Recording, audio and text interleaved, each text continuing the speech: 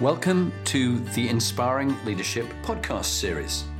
This is aimed for you aspiring leaders, whatever level you're at, whether you're beginning out in your careers as managers and leaders, whether you're in middle ranking roles, or whether you're CEOs and chairmen of boards. There's always something we can all learn. And it's particularly the skills, stories, tips and techniques that you can pass on to those you lead and your teams.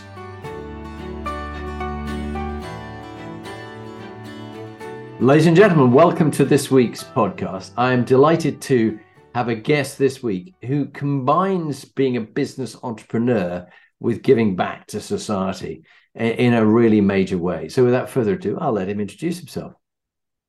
Hi, Jonathan. Hi, my name's Mike Welch. I'm a tyre entrepreneur. I was a tyre fitter when I left school. And with the help of the Prince's Trust, managed to start my own business, and I've been doing pretty much the same thing for the last 25 years. Now we're in a really fortunate position that we're working really close with the Prince's Trust, with our own trust, the Welch Trust, to try and support similar journeys for kids who need support and help. Yeah, well, look, it really is lovely what you do, and I'm just deeply moved by the fact that someone's sending the elevator back down to help other people when you've done very well yourself. It's very easy to sit back and enjoy your success and the trappings of success, but it takes a special man or woman to remember how lucky you've been and the breaks that you've had, and try and do that for others. When you've met other leaders, Mike, that you've found really inspiring, are there a couple of CEO level leaders that you'd like to call out who you found inspiring, you've learned from? Yeah, sure. Sir Terry Lee, he is a great friend of mine today. He was an investor in Black Circles, which was my online tire business, or the most notable of the four. And I met Terry because I wrote him a letter when I was starting Black Circles. I felt like I needed some help learning how to retail, and he'd been voted, I think it was Management Today Businessman of the Year, or Fortune, Businessman of the Year. So I read the article. He's from Liverpool, fairly tenuous, but I gave it a shot. I got a letter back, and he invited me for a cup of tea, and that was that. So, given the time to a young entrepreneur was something that he frankly didn't really need to do. I mean, he'd taken Tesco from, being sort of sales of about 4 billion to 70 billion. He's right at his pomp at that point, very busy man. And he gave me the time, and a 30-minute chat was 2.5 hours later. And, and we've invested in things together since. And he was a fabulous mentor for me, and taught me so much about a lot of the fundamentals of running a business, beyond the kind of the energy of just selling things, which is probably what got me out the gates. And then, you have to then learn the rest as you go. Yeah. And then the second, and probably actually the first, would be Sir Tom Farmer, who was the founder of QuickFit. And a similar story, actually. I'd started a business pretty much out of school, selling tires online. Prior to that, I was running a parts department in a local garage. I was installing tires, and I reached out to Sir Tom, and again he invited me up to Edinburgh. Met him, and really that's really where the catalyst for my kind of journey began, because he gave me the opportunity to get involved in their e-commerce team. They inverted commas bought my business off me. I was 18, moved to Edinburgh, got a little flat, and then started to build quickfit.com over one of the QuickFit centers. Ford bought QuickFit. I then ended up in Detroit with Forrester Research and all of the kind of the big wigs at Ford, because e-commerce was the thing, and kind of, for them at least, in 2001, whatever it was, 2001. And then it was just, I was kind of, I was lucky enough to really take advantage of a great opportunity he gave me. And he was, again, a wonderful mentor and a real inspiration for me still to this day. It's a real skill to be able to find somebody of that caliber, not just once, but twice. And what would be your advice to others who are listening, who perhaps are starting out in their career and they're desperate for a mentor? What would your advice be? Yeah, just ask. I think there's some kind of fundamentals to that. It's not complicated. Set the bar high.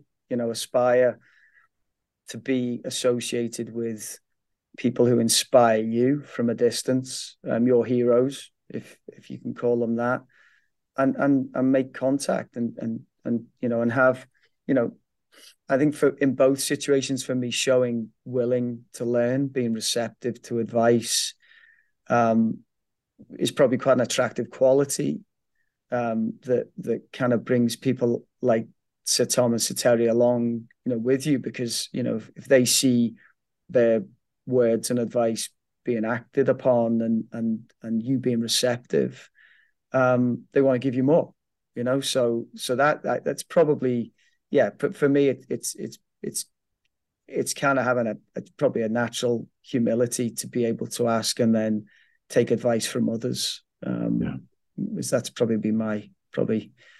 That's probably been the thing that's helped me the most in regards to getting support from folks along the way. Yeah. And when I think back to people over the years that I've mentored, it is very rewarding when you can see someone thriving on the advice that you've shared. Because the difference between a coach and a mentor, in very simple terms, someone once said to me, is a coach has some great questions for your own answers. A mentor has some great answers to your own questions. And there's that need to understand what is it that you should do in a situation where you've never been there before, or someone who believes in you. And clearly they rightly both believed in you. Yeah, I think often, certainly from Terry's perspective, there were some real lessons around, numbers, understanding. I mean, both those guys were I've seen them in their environments and their ability to navigate the numbers and get underneath. I used to say, get underneath the numbers and really understand, what the intrinsic links were back into the actions that were happening within the business. So he could read a set of numbers like a map.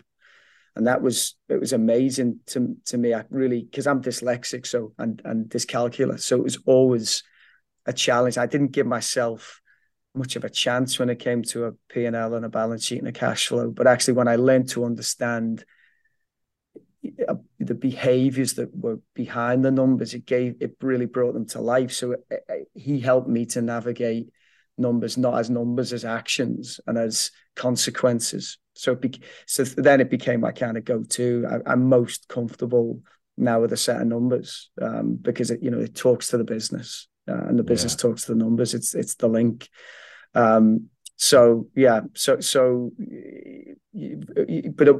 my point was going to be, but probably more importantly than any of that along the way, usually it was best, you're asking me the question, but you're the best place with the answer. What do you think? And it was validation of what I was thinking was really probably the biggest lift for me on occasion when things were really tough, or when I didn't think, because as you say, you turn every corner, there's a new situation waiting for you that you've never been in before. So but trust your gut instinct, stick to the knitting, you'll find the way. And usually people like that giving you encouragement is worth a lot. It's worth an awful lot. And it's a lovely connection. I don't know whether we made it before, but I also am dyslexic and suffer from dyscalculia. I can't even pronounce the dyscalculia. I often fall over that bit. And I remember I was going for a job in McKinsey, or PricewaterhouseCoopers, but the McKinsey one was all about the numbers in your mental math in your head. And even though I got through about the fourth round of interviews and was doing pretty well, I just blew out on that one. As a tire, mine was definitely hit a pothole, and it didn't just have a bulge; it burst. And so that I always felt like it was an inadequacy, but now I found it's a sort of superpower because here I am interviewing leaders like you, because I love chatting and I'm interested in people. And so I think it was my mother who said, don't worry, while you can't be good with numbers and spelling, you'll be good with people. And so I Yeah. think we need to find our skills, but it's lovely that you have that ability to read numbers like a map, but as actions for connecting you to the business. I think that's a really clever one. Um, Taking it from those two leaders and their experiences and their mentoring of you, um, fill us in if you would a bit more with the experiences that have shaped you as the leader we meet today, um, and how did they shape you? What were those events? Yeah, I mean, I've probably got some fairly kind of marked situations that I can point to. Probably the first, back to kind of coming out of school, with very few GCSEs, O levels to really talk about. So I didn't really have many options. So taking a job and getting into work was something I wanted to do, but also it was kind of, it was the avenue that really, the only avenue was really open to me. So so going into work and then wanting to show that I was good at something, so the job that was available to me was in fitting tires, installing tires, as we'd say over here in the States. And that really set me down a path, really, because because I wanted to be good, to prove that I could do something, to prove I wasn't a failure. I just took in as much information as I could and really doubled down on the task of installing tires. I wanted to be the best tire installer on the planet. I mean, that was kind of my obsession. And in doing that, I started to really understand the product, the customer, the market. Inadvertently, it wasn't a business plan I was writing. It was a business plan that was developing in the background, really. So when I was made redundant from that job, you kind of look to what options do I now have? And certainly over that 18 months or so, my area of expertise had become car tires, and the gap in the market for me was obvious at that point. So, that was certainly the catalyst to be in this market. Then to get into business and be out on my own, I couldn't find another job. I couldn't get another job. So I went to the job centre, and the Prince's Trust had a poster in there to encouraging people like me to go and speak to them about starting a business or getting into a particular career.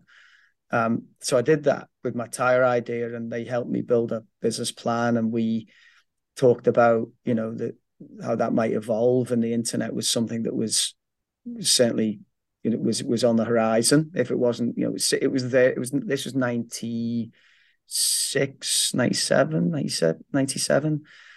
So it was happening, but I couldn't envisage it being something that I would run an internet business. I just wanted to sell tires.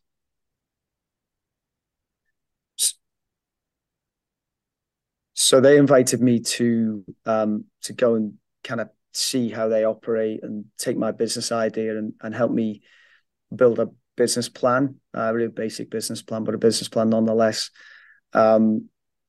And look forward to how we might develop that into the internet. And again, at the point in time, it was a footnote to, a way in which I could get back into work. I hadn't really thought about kind of building an internet business at that point.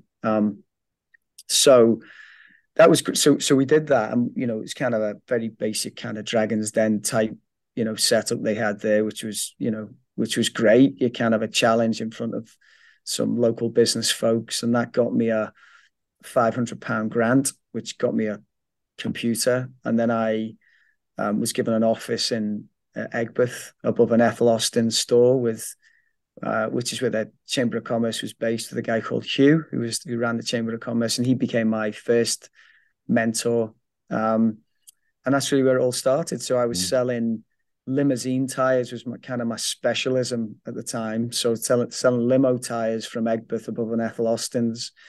And quite quickly, I kind of realized that the cost of advertising was high. So referred back to this internet note on this 2-page business plan and started to look into that and built a website and, could change my pricing, could put strip ads in the magazines referring to the website as opposed to having to change prices on a magazine ad, which was expensive and wasn't dynamic. So that really is where it all started for me. Fantastic. And if you look at your life, we have some highs and we have some lows. But what would be one of your darkest moments in your life, and what did it teach you? I think my father passing away a couple of years ago was, without doubt, one of the biggest challenges I've ever had. I was fostered and then adopted into my family with my mum and dad, and throughout my life, the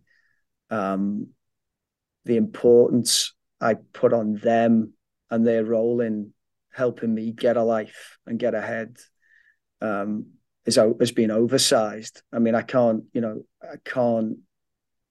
probably emphasize enough how important their role has been to me, or my acknowledgement of their role has been to me from such an early age, from kind of as long as I can remember, pre 5 years old. And that, so him passing was really difficult. I didn't realize how difficult until such time. So, but what did it teach me?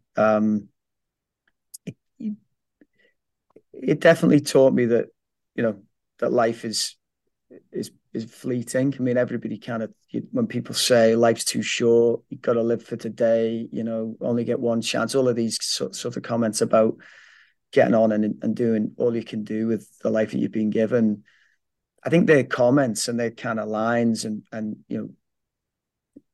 but when you actually experience somebody close to you passing, I think that's when that stuff really comes home to roost. And just from my perspective, I've got a family, I've got 3 kids. And,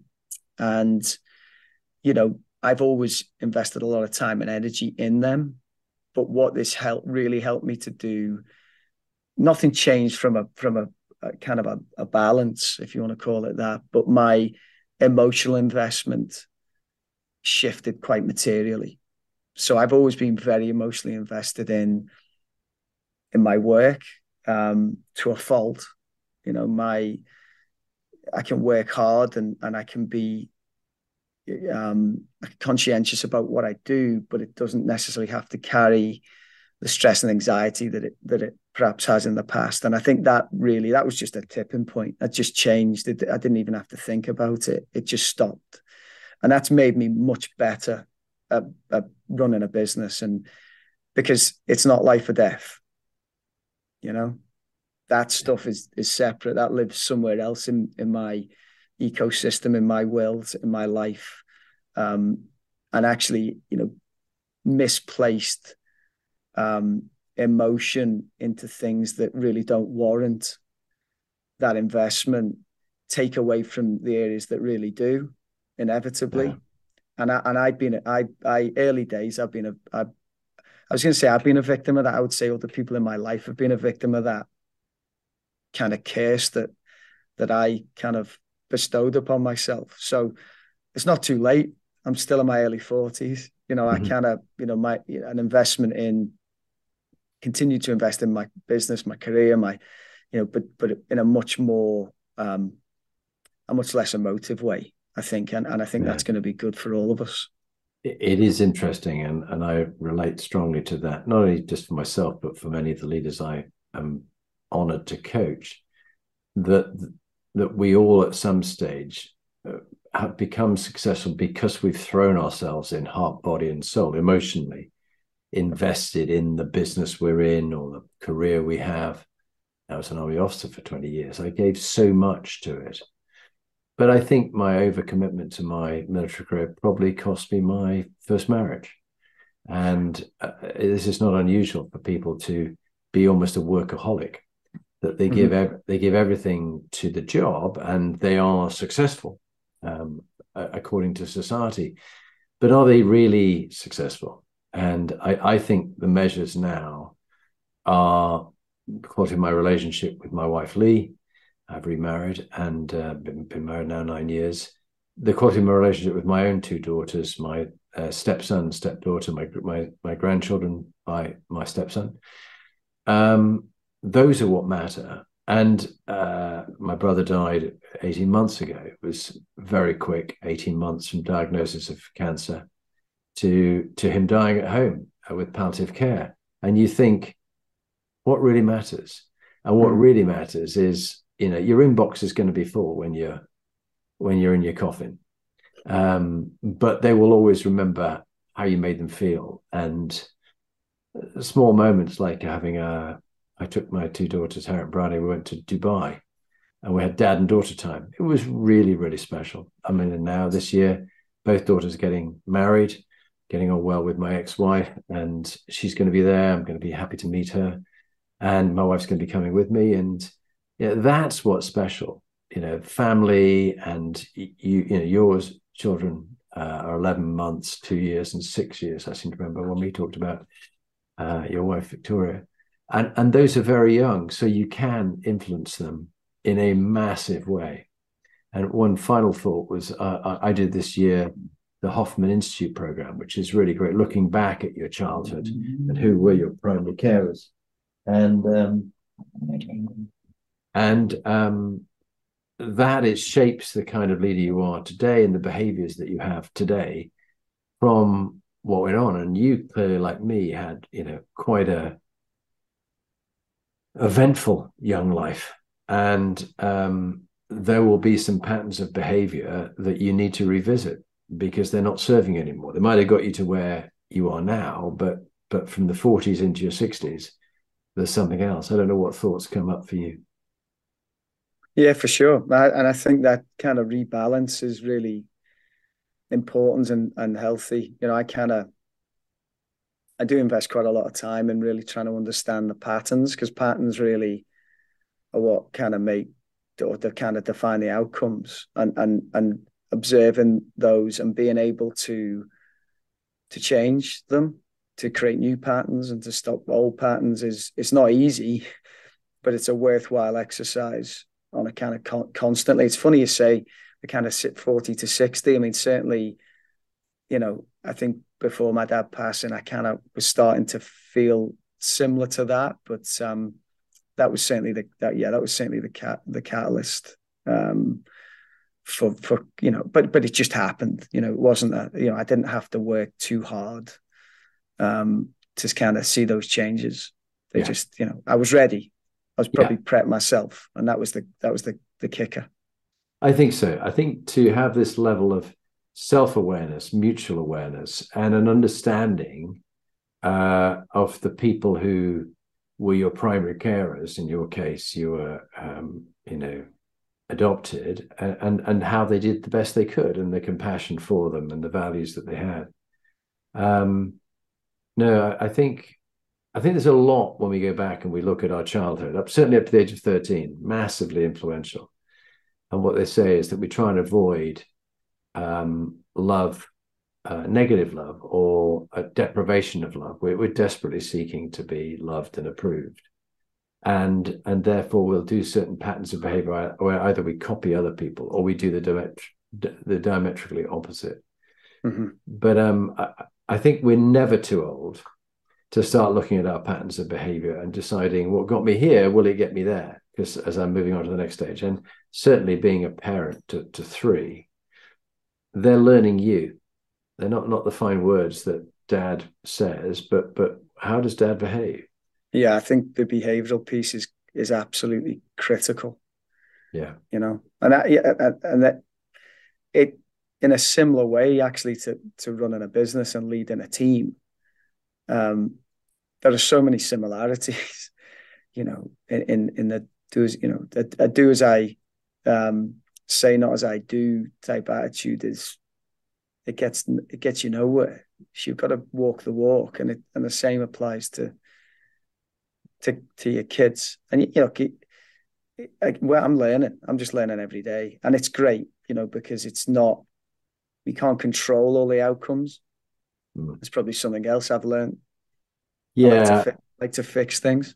I like to yeah. control things, bring them I into a soft landing. Kids don't yeah, let me do that.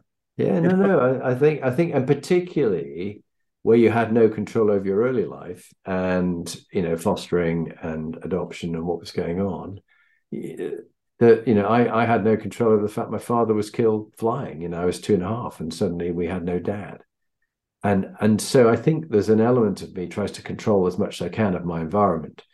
But the more I read and learn about things like the Daily Stoic or Marcus Aurelius and Epictetus and Seneca, the more I realize that the only thing I can control is my thoughts. And sometimes thoughts do run away with you. So that takes work and mindfulness. But the actions I decide to take, and at times I think I've had poor judgment, and other times good judgment. And that's where you sort of try and go into a role or a calling where you make the good judgment calls. And it seems that, the tire business and being an entrepreneur there really has suited you. Um, Thinking about you starting out so young, there's many who are listening who've got young children themselves. So my question was really, what bit of advice do you wish you had when you started out age 16 to 18? Knowing what you know now, if you went back to the future and met the young Mike Welch, what bit of advice would you give?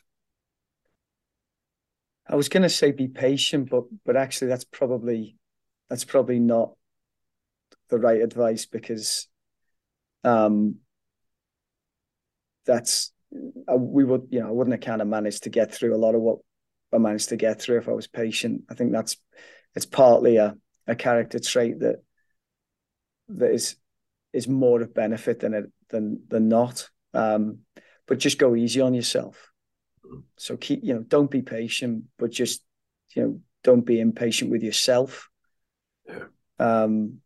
Because there's been many occasions, building various businesses where I've just created you kind of create so much anxiety and pressure from what's up here, and expectations that you set for yourself, or expectations that you put on others back to yourself, which are ill-founded. So I think with maturity, experience, age, you kind of, well, certainly from my experience, you kind of get there. But if I was coached as a young man, I think I would have probably had more fun. I don't necessarily think I'd have got any further, but I think I'd have probably have enjoyed the journey more than I have. I think I made it quite hard for myself. I really strongly relate to that, Mike. And I think back, I was terribly intense and very driven to prove something and strive and achieve and ambitious. And I think I could have lightened up a bit. And one of the things I learned on the Hoffman Institute program was this whole area of compassion. I've got a small dog here who's being very compassionate to me. She's 9 months old. She's in season at the moment, and she needs a lot of love from her dad. So, hence, those who are listening can't tell that she's sitting on my lap, but those who watch YouTube will see a dog sitting on my lap.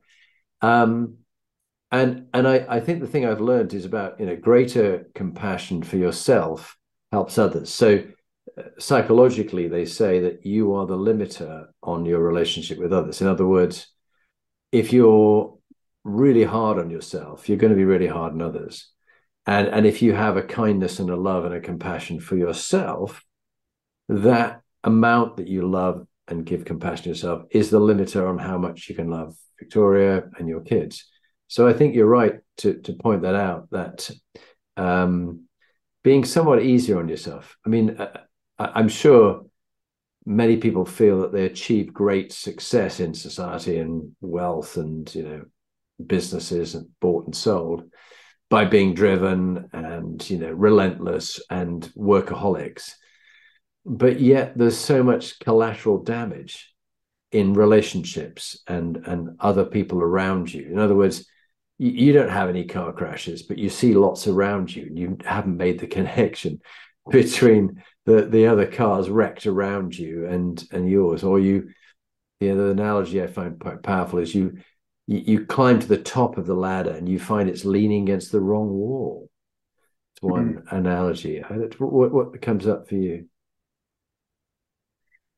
Yeah, no, I get that. Um I think that we often where you start. I mean, I've been doing this, like I say, 25 years. Um, when I started, a lot of the relationships, friendships, business relationships that I have today, I didn't have then, but the journey has continued. So, with an accumulation of contacts, failures, successes, you know, experience, um, I can kind of look down back on a 25-year track, but my nearest and dearest, friends, as I say, colleagues, family, some their path with me might only go back a handful of years. Mm. So there's always that kind of life before life. Our lives in terms of our relationships, I think, are compartmentalized into the amount of time, obviously the amount of time that we've kind of coexisted. And I think sometimes, sometimes it's kind of good to not kind of bring all the weight of history into today's relationships or into the kind of, because that can bring a burden of what feels like a burden of responsibility onto others who had no part in that, who had no, my history is my history, my experiences are my experiences, and I've got to bring the benefit of that to today, not the burden of that to today in terms of other people. So, and I think you've got to be cognizant of the fact that what you bring. If you have got an intensity to that track record or to that path, you got to bring the positives to bear as much as possible. Don't, and for me, that's been a real kind of, I've had to become very aware of that, and actually use the experiences in a positive way, like this, today. Why are we talking today? Why did, because hopefully some of these experiences and lessons other people can take some, draw some comparisons to or take some benefit from. It's not my cross to bear. It's my experience to share. Yeah, that's a very good way of putting it. And over the years, I'm sure you, like me, may have burnt some relationships that you had. You could have got it better, or you had to let someone go who was really not healthy to be in your life. Would you talk about, without mentioning anybody in particular, any experiences that way? I think there's loads of that, isn't there? I mean, you kind of, particularly in business, there's lots of situations where you've got to do the best. You learn, probably being in business so long and having small businesses for such a long time. The difficult decisions you make, you learn to make them earlier, the longer you go on, because frankly, in the beginning, nobody wants to make these tough decisions. So you tolerate, whether it be colleagues or employees, for longer than ordinarily I think you would. But then you learn that actually the sooner you can handle these sorts of situations, the better it is for everybody. So I think for me, I've kind of learned, there's been lots of situations, actually too many to recount, but you learn to try and deal with contentious situations, however they manifest themselves, as early as possible, as soon as you sense them. And that usually leads to a better outcome for everybody. The longer you let the bad fit scenarios kind of rest, the more painful ultimately it is for everybody.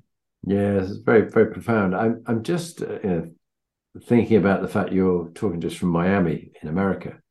I'm curious, what the connection? How did you go from being in Scotland, where you met your wife Victoria, to being now working in the United States of America? Yeah, at Black Circles, this was always an opportunity I wanted to open up in terms of the business, and it's exciting. It's the biggest market in the world for in our industry. It's massive. It's massive. So to have a hill to climb, to have a challenge to take on with something that, something I wanted to do. And then we sold the business to Michelin. And, that was kind of slightly disappointing. It was a great outcome. We were delighted to exit, but at the same time, it felt like it was unfinished business. So we gave that, kind of year or so, and I still wanted to do it. So had that conversation as a family. Was there a lifestyle opportunity here in terms of a change to dovetail with having a go at this kind of hill, if you want to call it.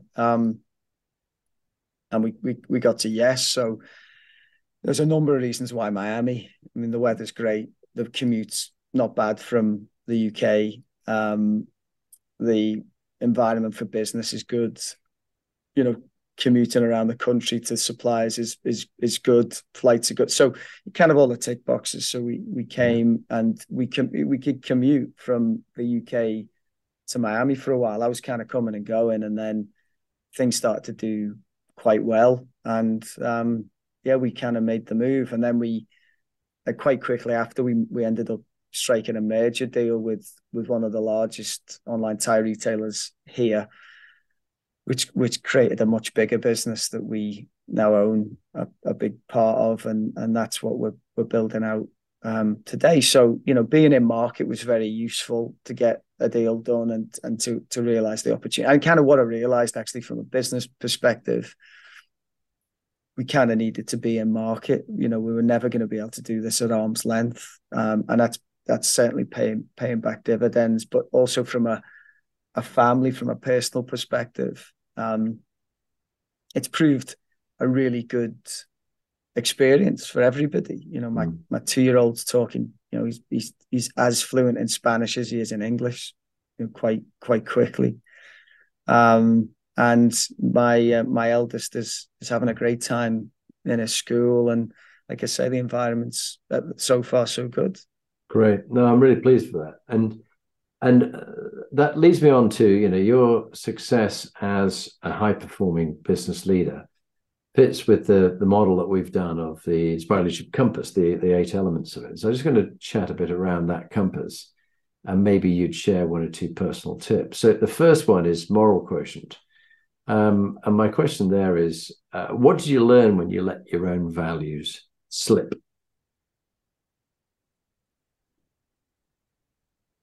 It's a great question. I think I'm a very values-driven person.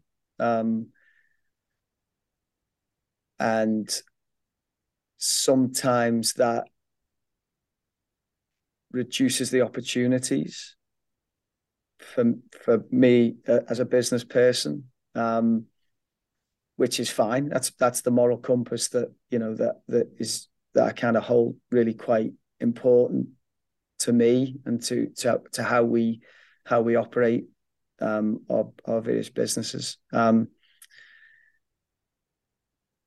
But on occasion, and there's always an occasion, we kind of don't trust your gut, and you make a move. I think it hardens your resolve. I think that's how you learn your lessons. I don't think it's possible to really understand what those guide rails are and what's really important to you until you cross them. Yeah.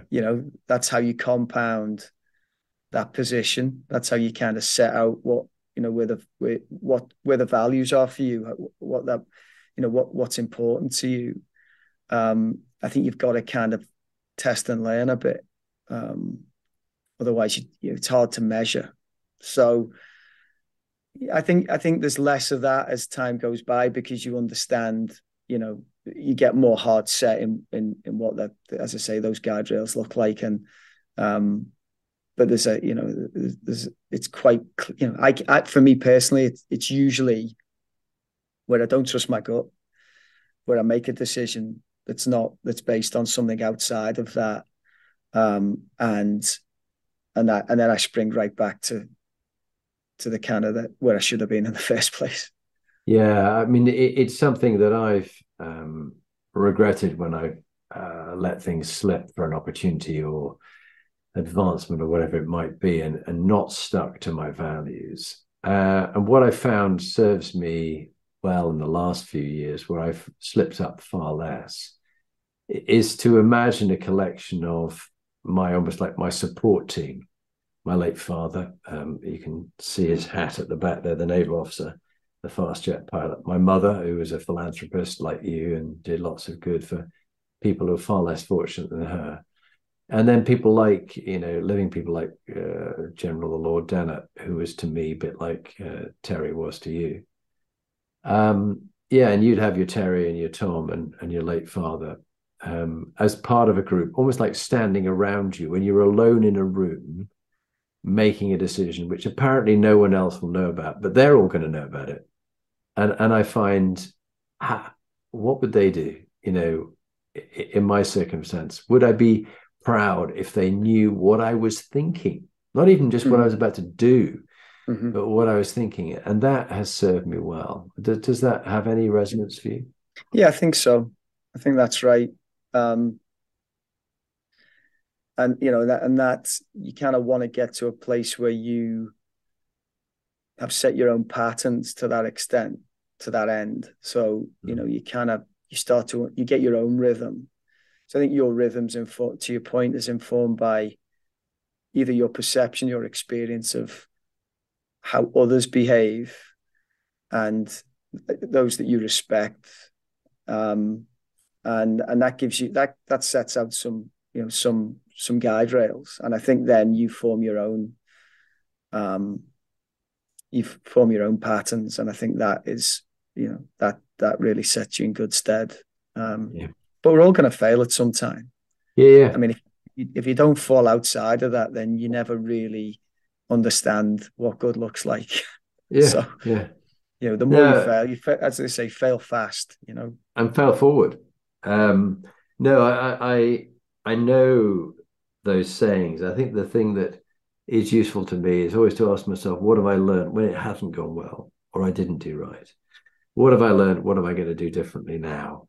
It's happened. What have I learned? What am I going to do? Which takes me to the next of the 8 components, which is PQ, meaning and purpose. What gives your life meaning and purpose, Mike? I mean, more than ever, my kids and as they're getting older, really thinking about how they are going to think about me as they get older, and perhaps when I'm gone. We think about kind of legacies, quite a grand word probably to use, but legacy is, I guess, equates to memory, and how do you want to be how do you want to be thought about, as when you're not here? And that's probably formed a much more prominent part of my decision making as we move forward, particularly in the charitable stuff that we do, and the decisions I make from a business perspective, which plays back into the philanthropy piece.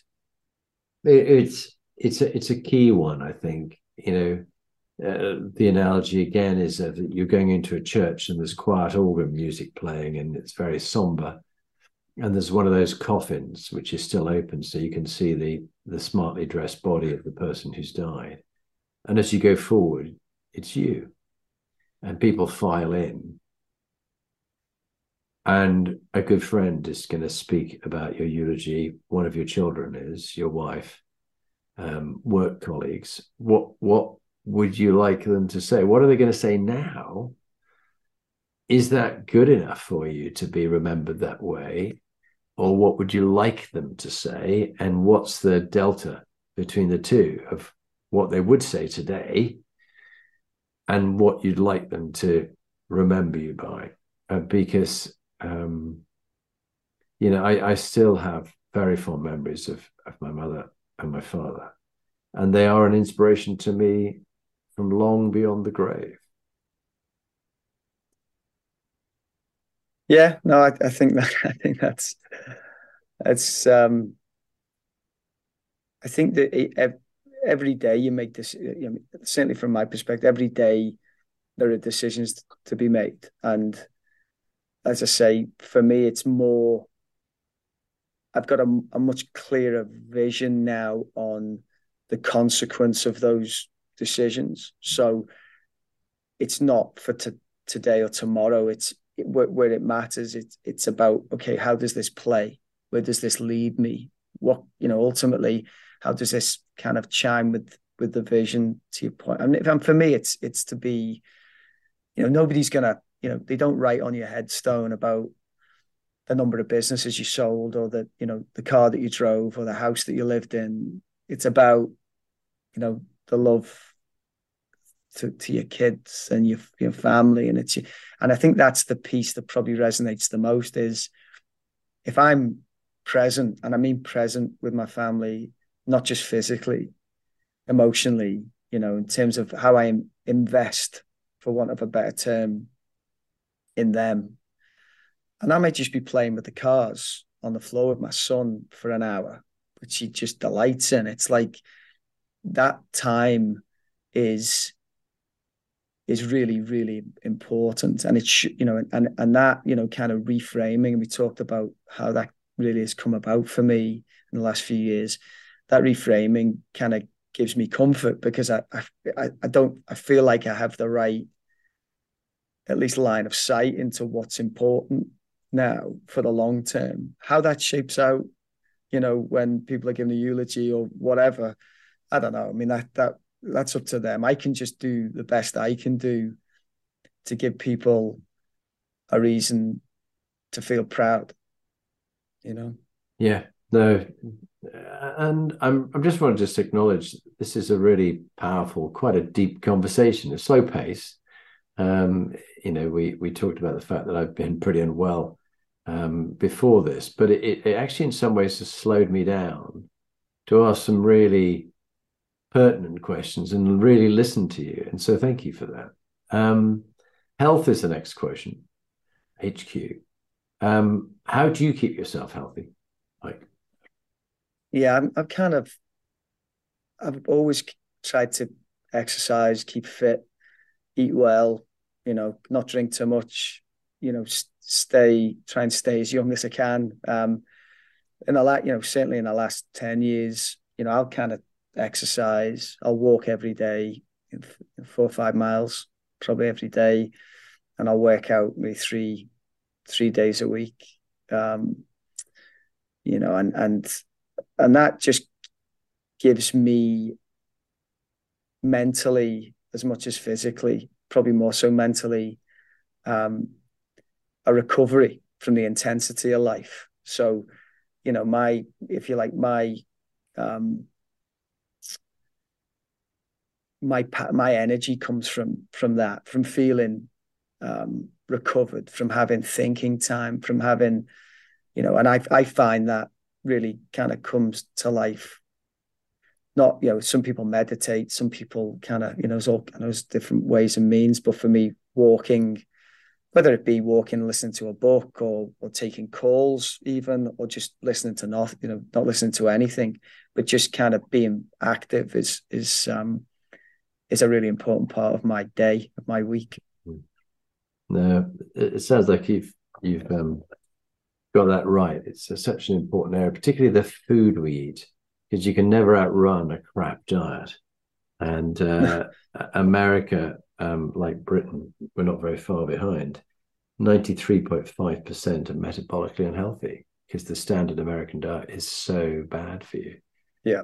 Yeah, the cost of living is certainly in cities like this is really very high. But you can still pick up a McDonald's meal for $2. So, you know, the investment in health in the more impoverished parts of this country is non-existent. You know, yeah. Fast food, you know, is still the staple. So there's a lot of work to be done there for sure. Yeah, and yeah, it's something that I care deep about, read about it a lot, and listen to it, um, try out different things as you have done. Emotional intelligence is the next one. I was wearing curious. I've been chatting with Oscar Trimboli, who's written a great book on how to listen. And Oscar talks about the 5 levels of listening: listening to yourself, the chatter that's going on in your own head, then listening for context in what someone's talking about, listen to the content, listening for the unsaid. I think it's a great skill, and then listening for the meaning of it all. But how do you listen well to others?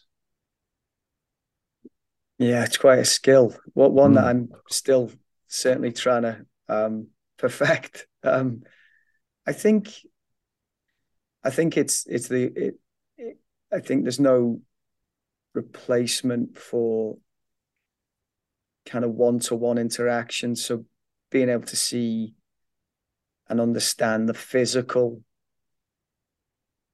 positioning of somebody in the context of the conversation, I think you learn a lot. I think in a world where we have a lot of Zoom, kind of WhatsApp, all these different ways to Google Meets, different ways to connect.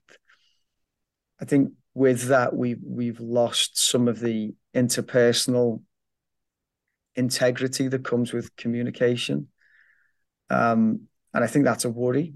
Because certainly in the context of business, I think it's easy to read a message or hear a voice, over the wires and conclude, on your own basis where that individual's coming from. I think that we need to be more interpersonal. We need to have more relationship based insights. Otherwise, context is gets lost quite quickly and quite easily. So to that end, I think trying to meet with your team, trying to kind of understand properly where they're coming from, and get underneath the words, to your point, and really kind of dig deep. I mean, I don't really try at it. I'm a very open person, very relationship orientated. So again, in the past, that's possibly been to a fault, but actually, it's probably been something that's helped me relate to people, to my team, to my family. And actually, I would say as I've become more, if you like, professional, or I've been professionalized over time with business, it's helped me in some instances, but it's probably helped me less. Certainly in my personal relationships, because you've got to be able to draw the line between. I would rather be a personal, kind of interact on a personal level, on a personable level, sorry, than on a professional level, because I think the first endears a much more genuine reaction, and you get a lot further with people when they believe you. Yeah, yeah. Um, so the kind of whole bit, the business environment and the way we structure meetings and the way we have a day of meetings and conference calls and all of that stuff. I think it can dilute the value of communication. We need to communicate less, but we need much higher quality communication, and ideally on a one-to-one basis. Yeah, and very real conversations where people feel seen and heard, probably for the first time in some cases. They Yeah. really feel that somebody else understands them. That's hugely motivating, particularly the ability to connect with someone. Spot on. Um, you're over in America and you're going to meet people very different from you and your upbringing.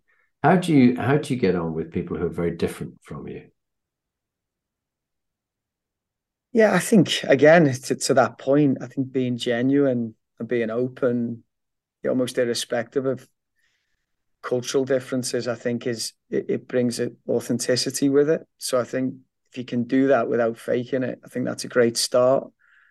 Um, and I think that opens the door for that to be reciprocated. So I find it probably easier than I would if I was bringing a much more if you like, a colder communication kind of business type approach. So I think being open, being honest, and that integrity, I think, encourages a genuine interaction with people, and I've certainly experienced that since I've been here. But look, we're all different. That being said, when I was operating Black Circles from or what my other businesses from up in Scotland, it was almost the same as dealing with people in London, right? I mean, it's whether you're from Miami, South Florida, or whether you're from London and you're dealing with a Scouser up in Scotland, we're all different. Mm. No, we certainly are. And I was just thinking there, as you're talking about Scotland, London, Miami, that you've had some real trials and tribulations setting up businesses perhaps not working, and then it does, or you get let down by someone who cheats on you or lies to you or steals money from the business. How have you picked yourself up in times of adversity? It's a great question, because when you try and operate with full integrity and without the veil of a business approach, if you like, it hurts. It's tough. But I've found, rather than resisting that, letting that actually sink in fully and taking the pain fully,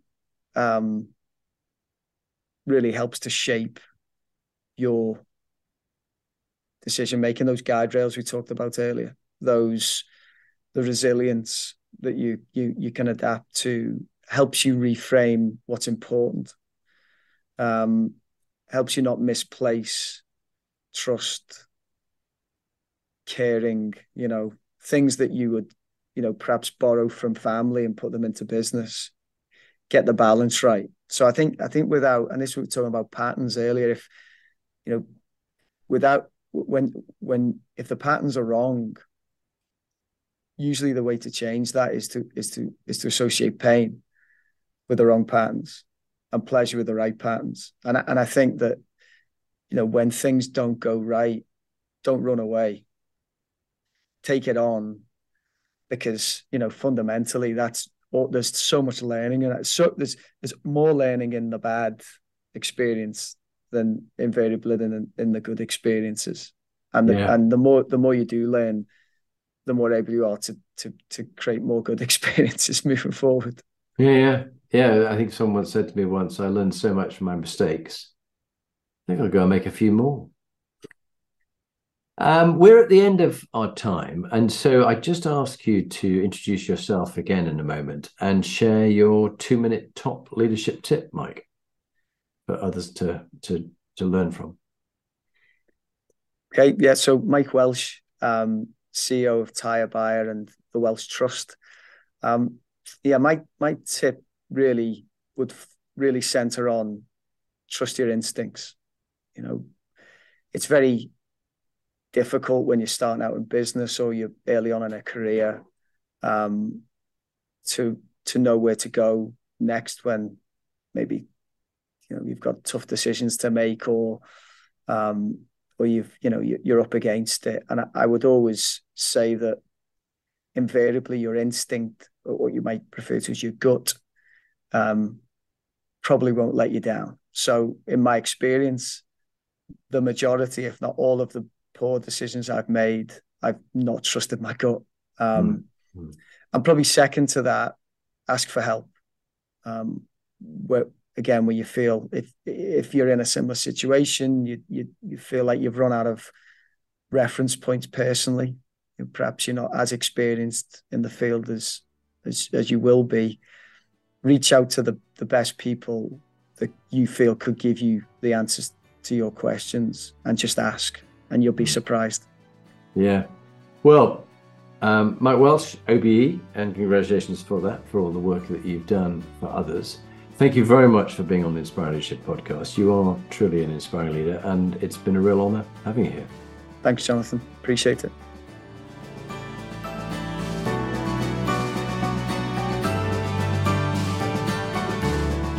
So now you've heard from one of the inspiring leaders that I've interviewed, what are you going to do next?